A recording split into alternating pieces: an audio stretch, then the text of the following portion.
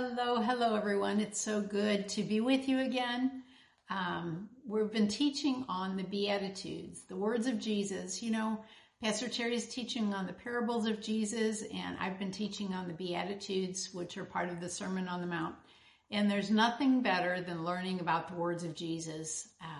There's nothing more inspiring. There's nothing more instructive. There's nothing more life-giving and eternal than the words of Jesus. So this is really precious to be able to be teaching actually what Jesus said. So we did one session on the Beatitudes, and now we're doing the second session. So the Beatitudes are found in Matthew, the Gospel of Matthew. So I'm going to start again, Matthew 5:1 in the New Living Translation.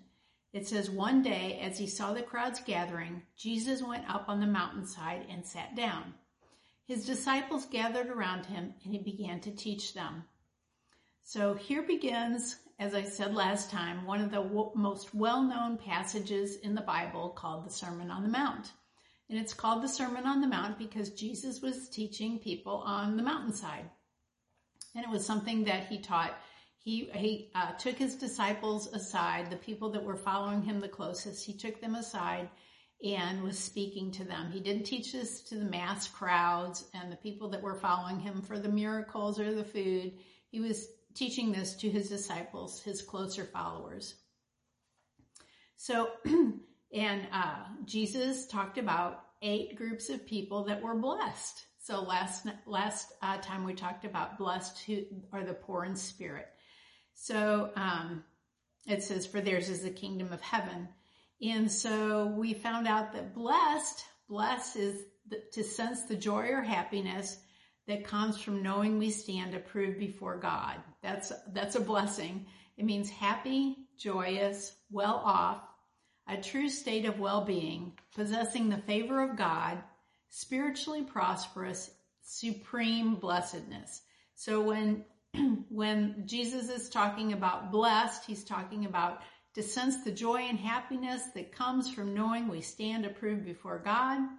It's meaning happy, joyous, well off, a true state of well-being, possessing the favor of God, spiritually prosperous, and supreme blessedness. Isn't that awesome?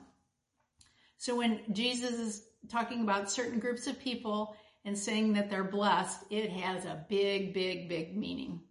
So Matthew 5:3 said, "Blessed are the poor in spirit, for theirs is the kingdom of heaven."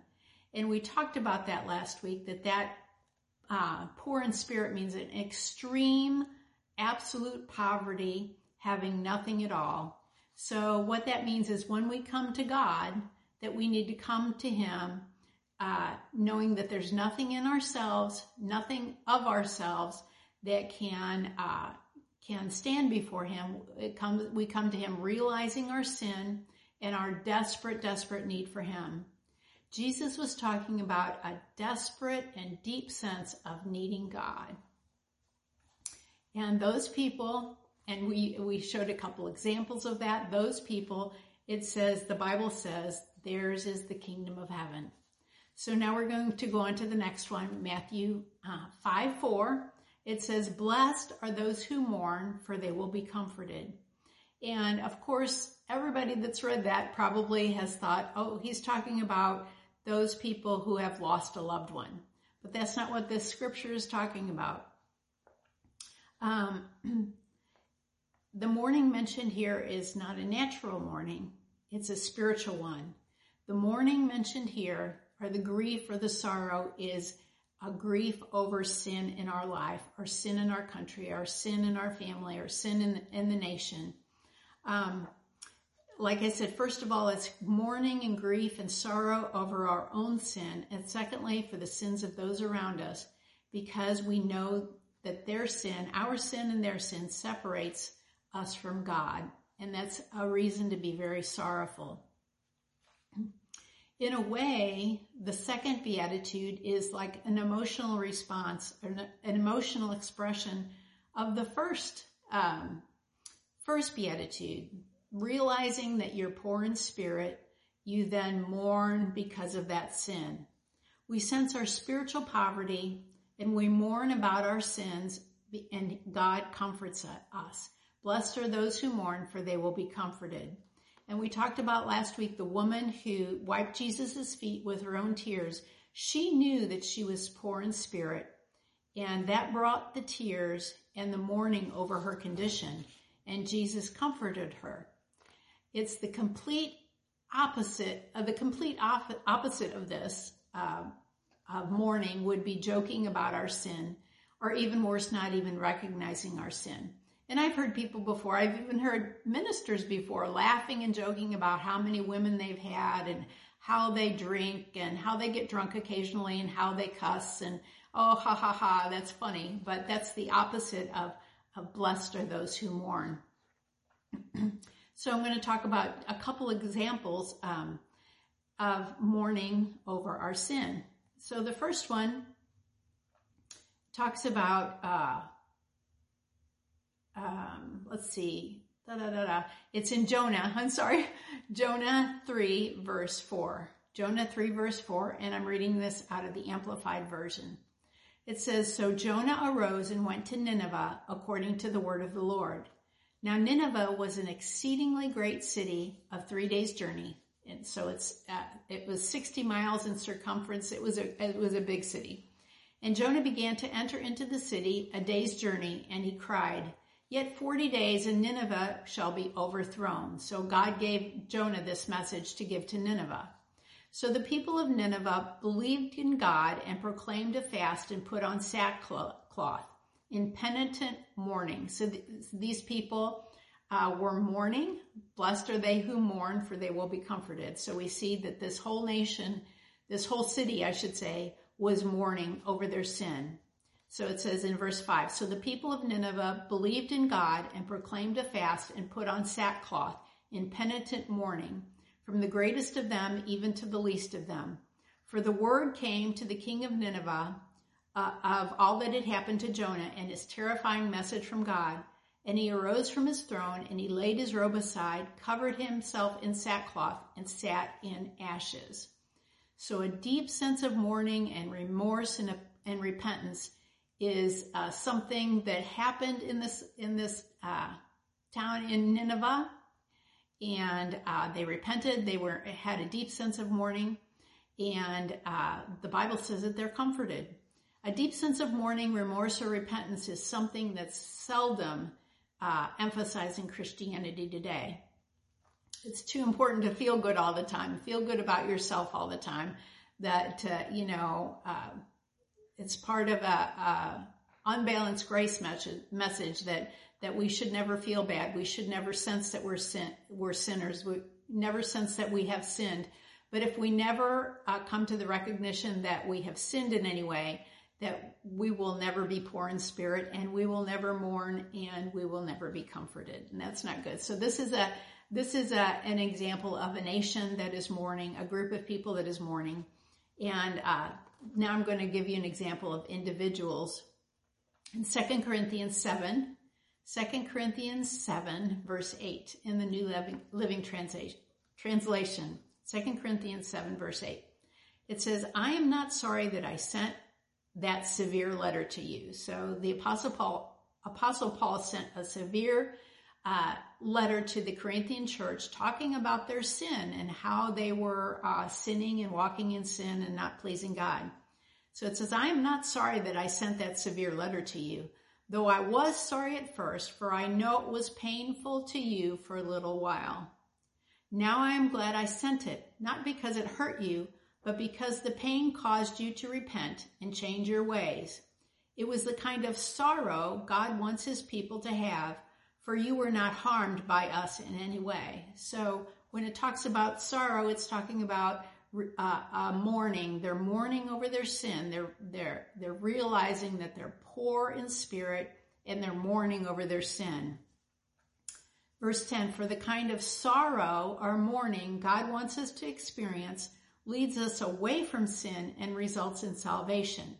There's no regret for that kind of sorrow or mourning, but worldly sorrow which lacks repentance results in spiritual death. Just see what this godly sorrow or mourning produced in you. Such earnestness, such concern to clear yourselves, such indignation, such alarm, such longing to see me, such zeal, and such readiness to punish wrong.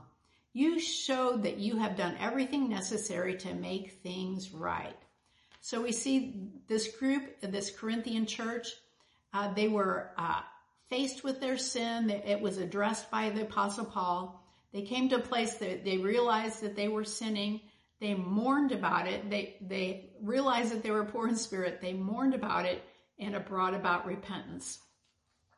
So the person that truly mourns over their sinful state is in condition as a person who is in the process of repenting as a work of the Holy Spirit. So we can see that the Holy Spirit was at work in the people in Nineveh, and the Holy Spirit was at work in the people, the Corinthian church, to bring them to repentance. And a person who truly mourns is a person who is looking for forgiveness and a Savior, and finds that Savior in Jesus Christ. Thus, that person is truly blessed, supremely blessed, and is comforted. Isn't that awesome? So blessed are those who mourn, for they will be comforted. James 4:8 in the Amplified Version, James 4:8. And really, many people don't even believe this could be in the Bible. Many think Christians should never have to deal with sin because it's all been washed away with the blood of Jesus. And that's one reason the church in the United States has lost so much power, because many don't believe that sin is an issue anymore. So this is in the Bible. This is in James 4:8, and this was written to Christian people. Come close to God, and he will come close to you.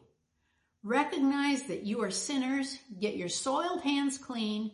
Realize that you have been disloyal, wavering individuals with divided interest, and purify your hearts of your spiritual adultery.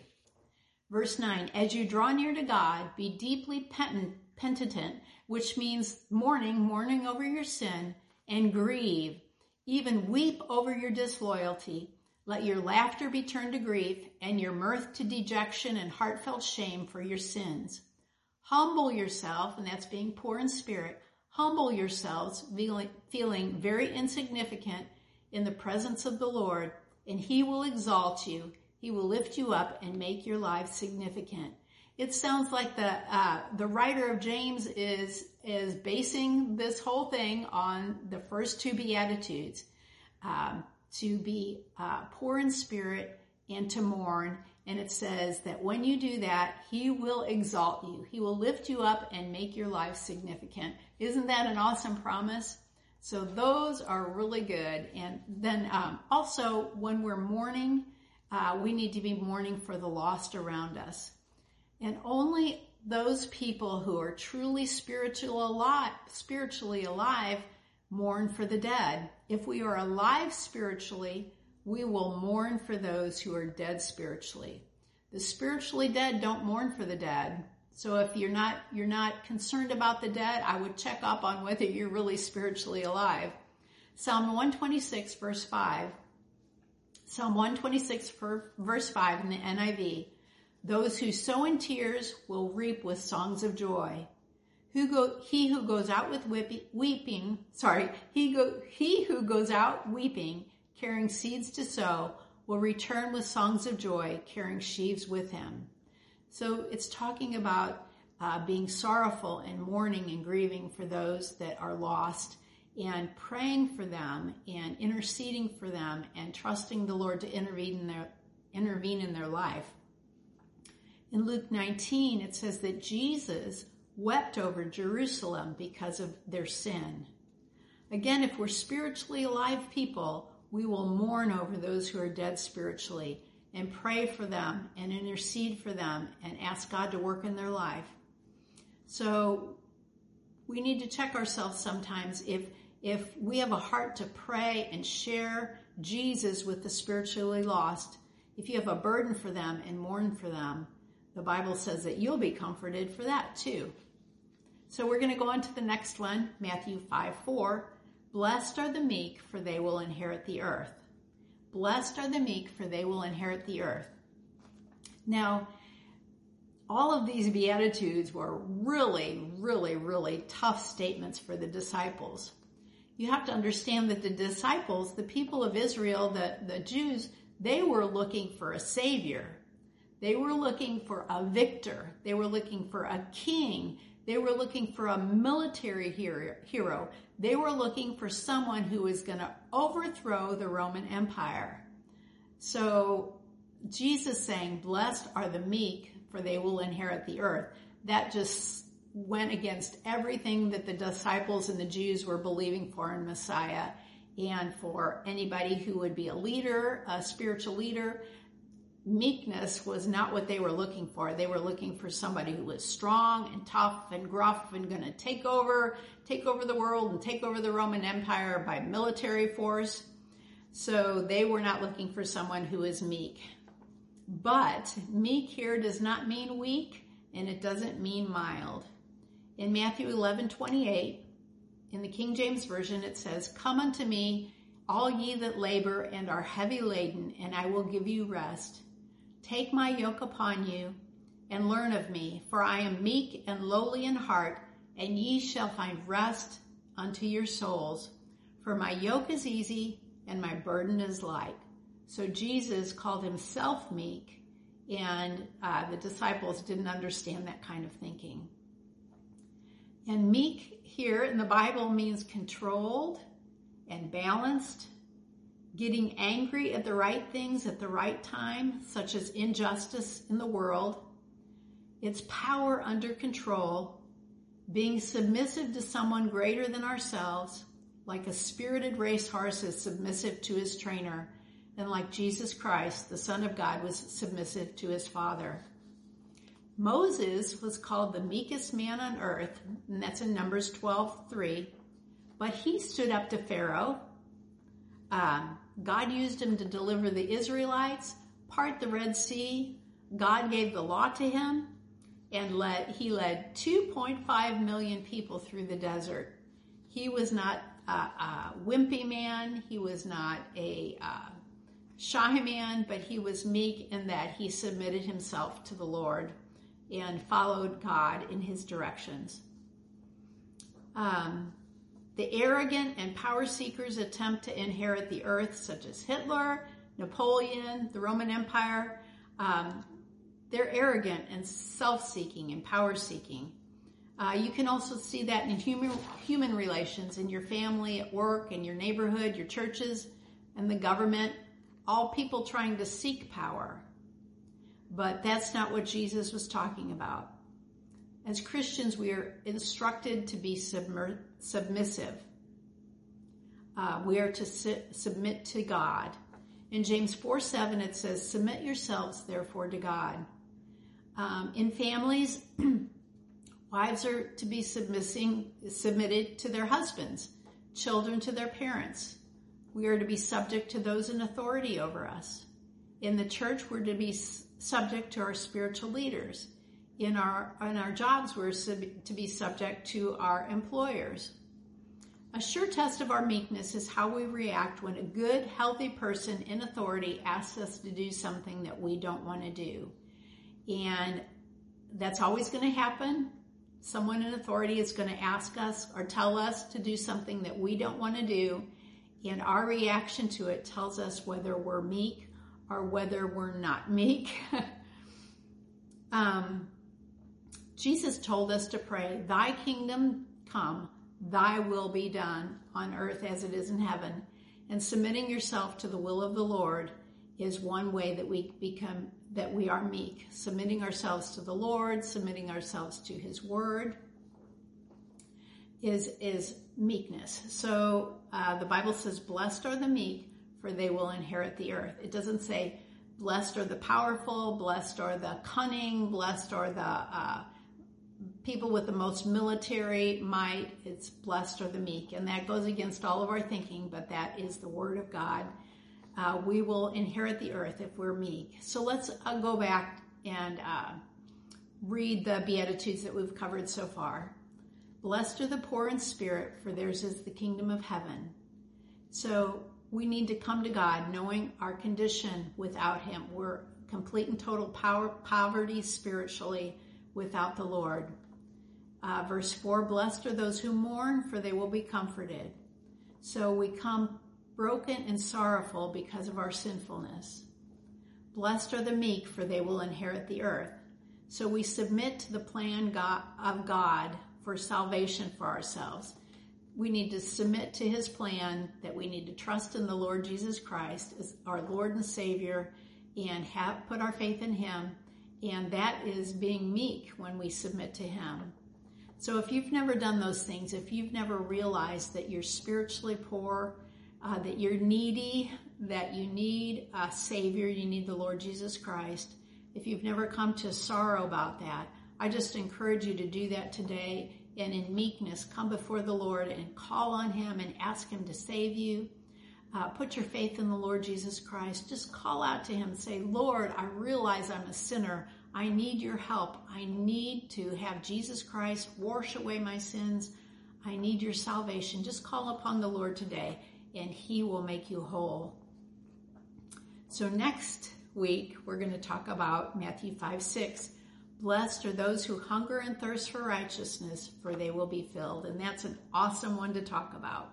So I hope you all have a good week. I encourage you to meditate upon these scriptures, and be sure to log in for Pastor Terry's message on Sunday. He'll be finishing the series on the parables, the series titled Jesus, the Great Storyteller. And I tell you what, there's just nothing as wonderful as learning about the words of Jesus and what he meant, what he was talking about, because they're so important and they give life to us.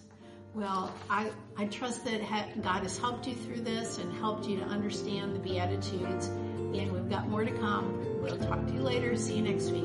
God loves you. Bye-bye.